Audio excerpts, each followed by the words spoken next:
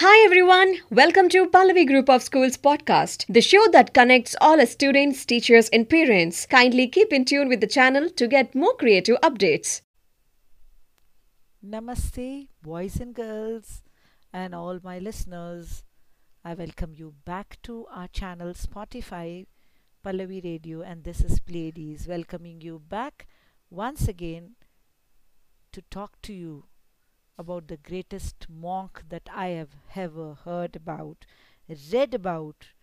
It is none other than Gautama Siddhartha Buddha.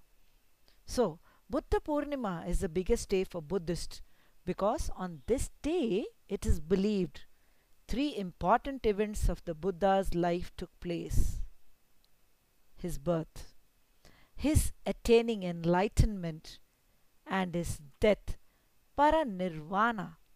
This day is known as the thrice blessed festival. Okay, that's about Buddhism.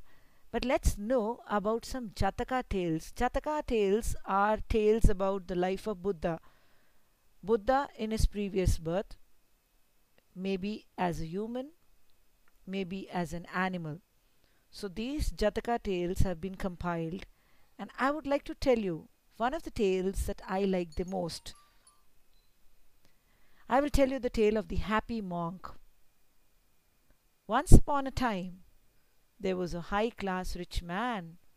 As he became older, he realized that the suffering of old age was about the same for rich and poor alike. So he gave up his wealth and class, position, went to the forest to live as a poor monk. He practiced meditation and he freed himself from unwholesome thoughts. He was contented, he was happy, and his peacefulness and friendliness gradually drew 500 followers to his side. And those days, monks used to be a very pretty serious looking type, had that grim look on their face because they were meditating all the time. And at this time, there was a man who was also a monk, along with the senior monk, of course. Okay, he was quite dignified, always wore at least a little teeny weeny smile on his face. Now, there was this inner happiness which was always glowing and showed on his face, and he always kept laughing. People looked at him and said, "Hey, why are you so happy always? Why do you keep smiling always?" He chuckled and said, "If I told you, you wouldn't believe me. And if you thought I spoke a lie, it would be a dishonor to my master." The wise old master knew the source of happiness, and he couldn't wipe it out from his disciple's face. He made this happy monk as his number one assistant. And one day after the rainy season, the old monk and his 500 followers decided, "Come on, let us all go to the nearby kingdom," as the king had been asking them to visit his palace since a long time. So they visited the kingdom.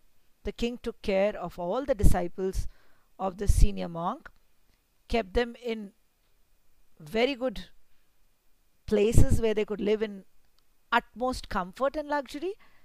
And the king looked very sad, man, very sad. He was directly opposite of the happy man or the happy monk. And he always kept cribbing, "I need to take care of this wife of mine. I need to get this jewelry for this wife of mine. I need to take this wife of mine out for a tour." And always troubled, and he was also dissatisfied. He always felt that his life was threatened. Any neighboring kingdom king could come and attack him anytime, so he needs to save his kingdom, save his life, save his wives, his children, his praja, don't know what not. And he kept lamenting about grief all the time. As summer approached, the monks decided they need to leave and they need to go back to the forest. And they said, "Your Reverence, now it's time for us to leave the forest. Leave you and go back to the forest."